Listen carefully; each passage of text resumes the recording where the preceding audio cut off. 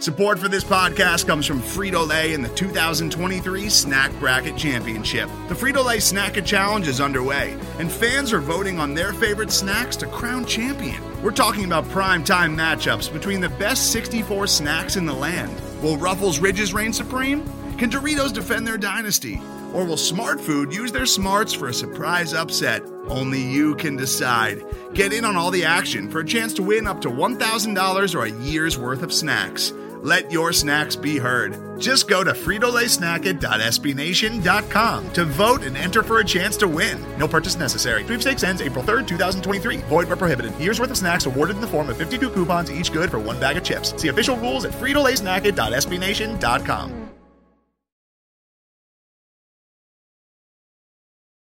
Fellow Falcoholics, what is up? Welcome to another episode of the Falcoholic Podcast. I'm your host, Kevin Knight, here to bring you the first in our new series as we prepare for the beginning of free agency in just a few weeks.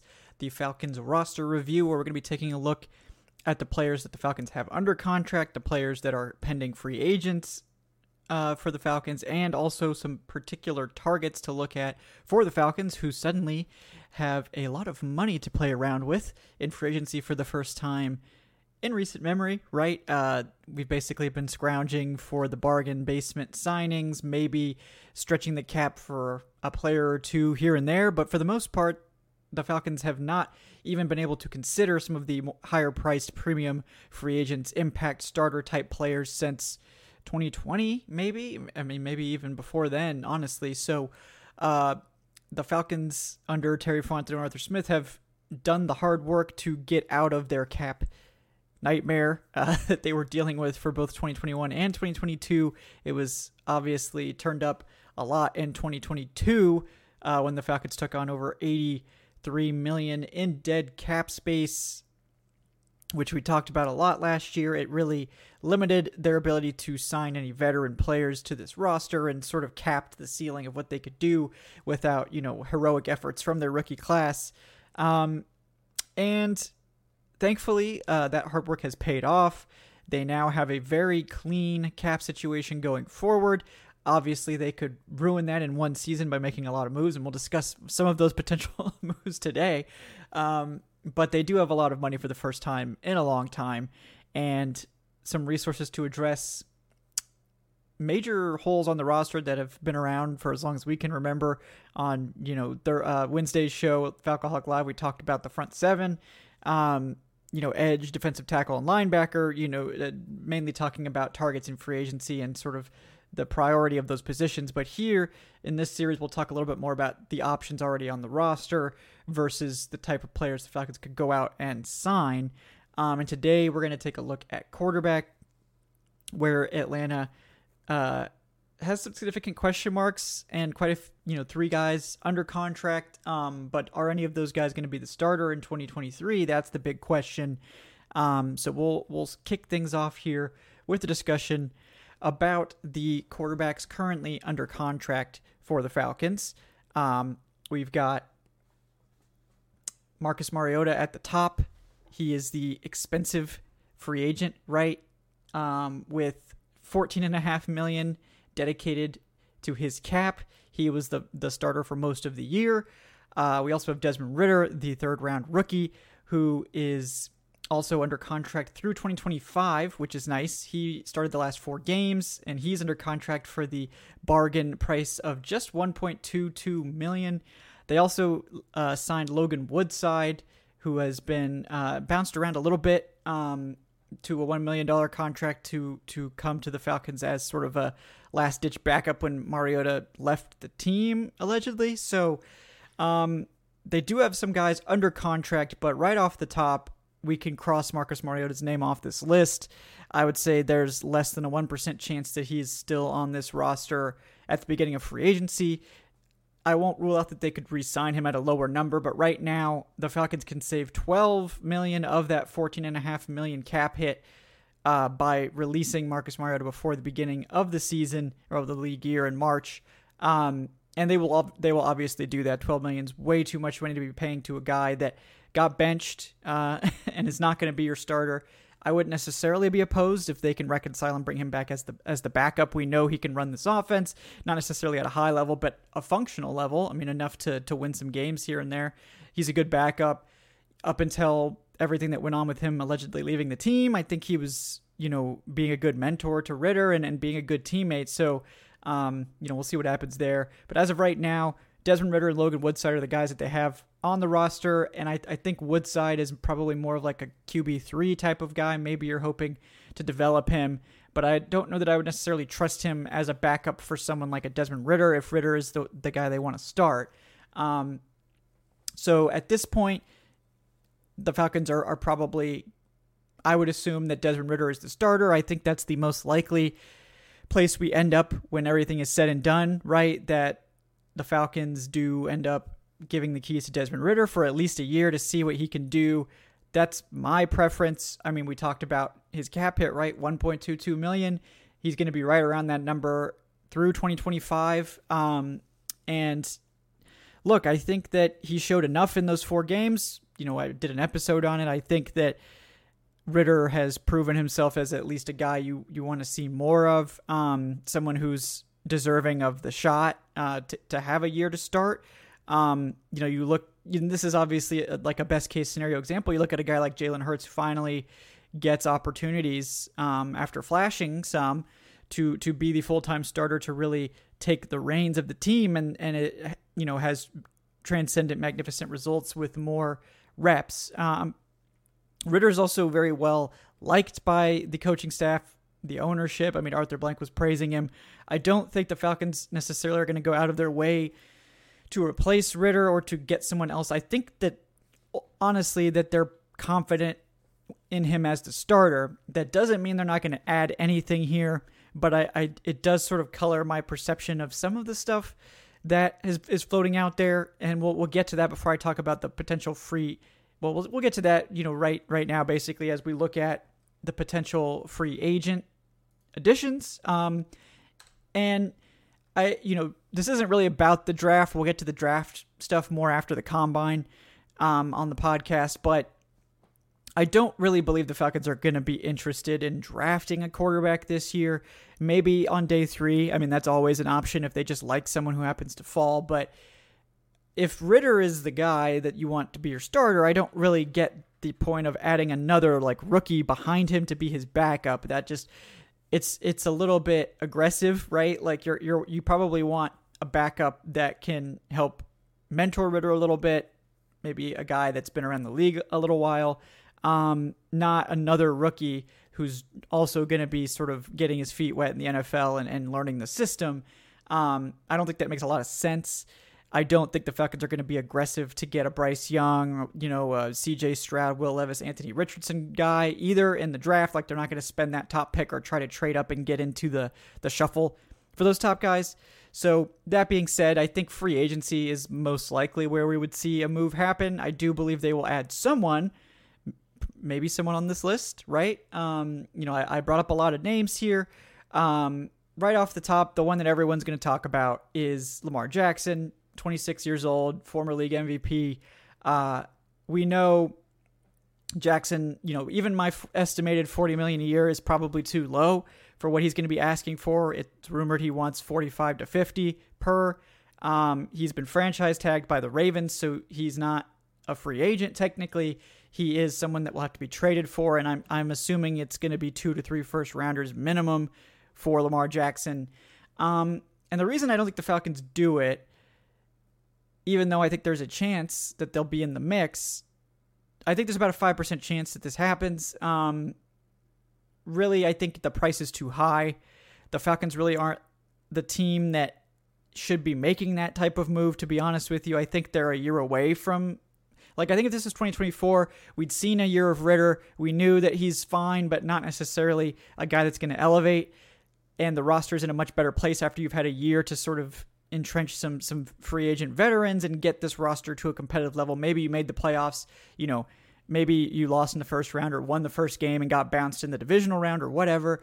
Then I think that next year might be the situation where you're like, okay, we know what we have in Desmond Ritter. He's a solid NFL quarterback, maybe a good backup, but he's not a guy we want to build around.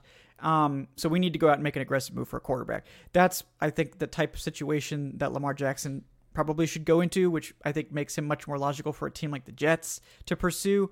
I think the price tag is too high for the Falcons, who just went to great lengths to clear out all this cap space and to just throw it right all back at a quarterback the year after you just cleaned out your massive cap hit to a quarterback. It just doesn't make a lot of sense to me. I know everyone is comparing this to the Deshaun Watson chase, but the Falcons owner, Arthur Blank, had a personal connection to Deshaun Watson. He was not in their plans until Watson personally reached out to Arthur Blank. I think that threw a wrench into everything. I think Arthur Blank made a big mistake going down that rabbit hole, and I'm hopeful that they've learned their lesson from that. And that's not to say anything about Lamar Jackson. I think I would 100 times prefer Lamar Jackson. He doesn't have the baggage, doesn't have the off-field concerns. I think Lamar Jackson, he's played recently, right? Unlike Deshaun Watson. So I'm not comparing their situations at all, only that it's going out to get the most premium quarterback on the trade market and probably having to give him $250 million, most of it guaranteed, if not all of it guaranteed, plus 3 first-round picks.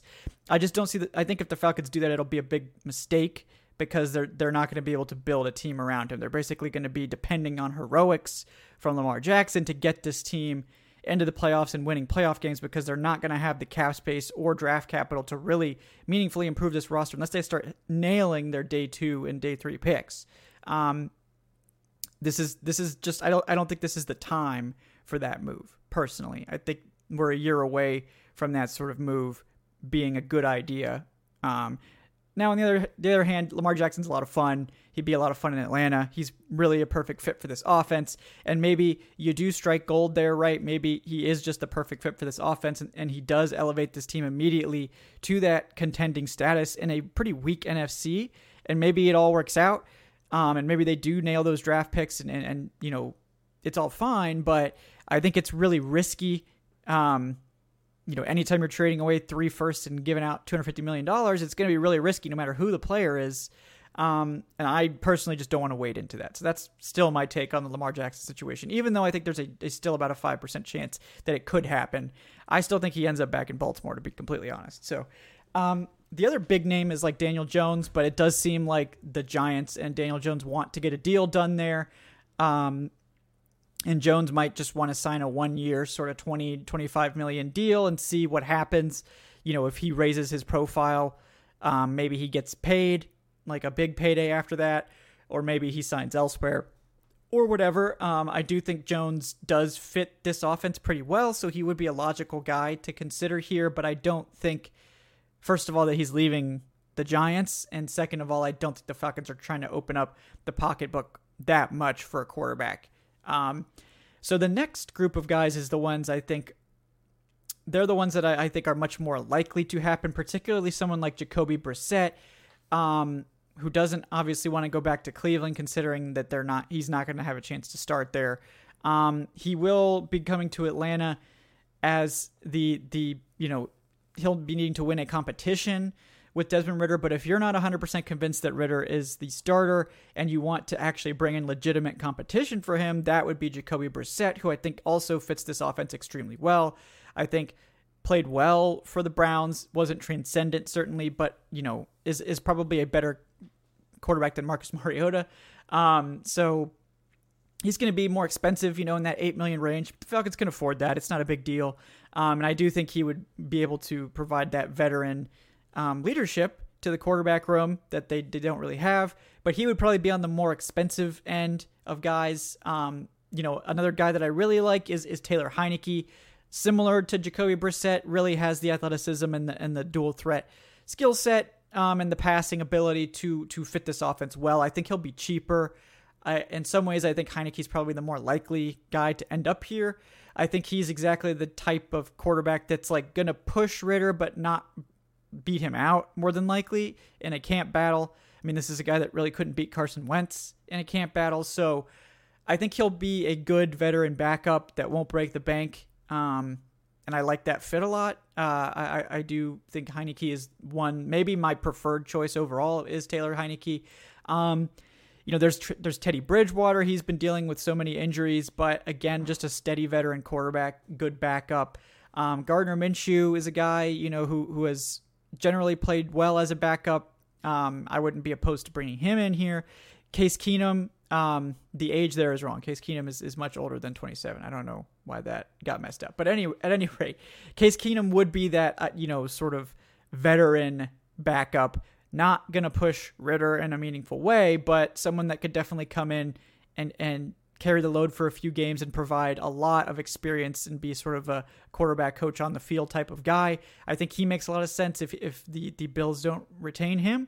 And then Kyle Allen from the Texans, another guy that just fits the archetype that Arthur Smith likes. Not going to break the bank at all, and just a solid veteran backup there. So a number of guys, obviously, that could certainly be factors, could bolster the depth chart here at quarterback. I think any of these guys could work. I think from the Jacoby Brissett line sort of down is the more likely guys to end up in Atlanta. And I think all of these guys could be very good veteran backups for Desmond Ritter. Maybe even, with like Jacoby Brissett, could possibly win that camp battle. That would be sad for Ritter, but if Ritter legitimately gets beat out by Jacoby Brissett, then he's probably not the guy that we're looking for. So I do think that at the end of the day, when the dust clears, it will be Desmond Ritter starting week 1 of 2023. I obviously hope that he's everything that we hope, that he continues his upward trajectory from the final 4 weeks of the season, and the Falcons have found themselves sort of a good young starter. I think the coaching staff and Arthur Blank have all said all the right things about setting this up to happen. And I think if they want to maximize the roster around quarterback, the best way to do it is with Desmond Ritter. We've seen this team for so long have, 25, 30% or more of the cap tied up in quarterback, and they failed to do it. They failed to get over the mountain and win the Super Bowl. They should have once, right? They had another really good opportunity in 2012 that fell short. So it certainly can be done, and I think they were in, position to do it. So it's not like you can't do it. I think that you absolutely can, but I guess I'm interested in trying a different method, a different approach here, trying to do the rookie quarterback contract, build out the roster approach. And I think that's more likely to work out for them, especially in the NFC as it's currently constructed, where you don't necessarily have to go through this gauntlet of elite quarterbacks to make the Super Bowl. We saw Jalen Hurts, obviously very good. Dak Prescott, Tom Brady retired. Dak Prescott's fine, but he's not terrifying you like the guys in the AFC. Aaron Rodgers is off on darkness retreats and may not even play, and it may not even come back to the Packers. So, will he even be in the NFC?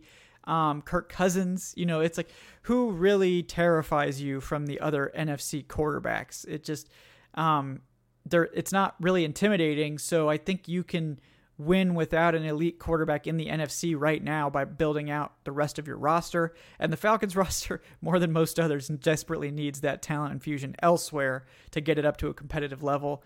So that's what I hope they do. We'll see if they follow my advice or not.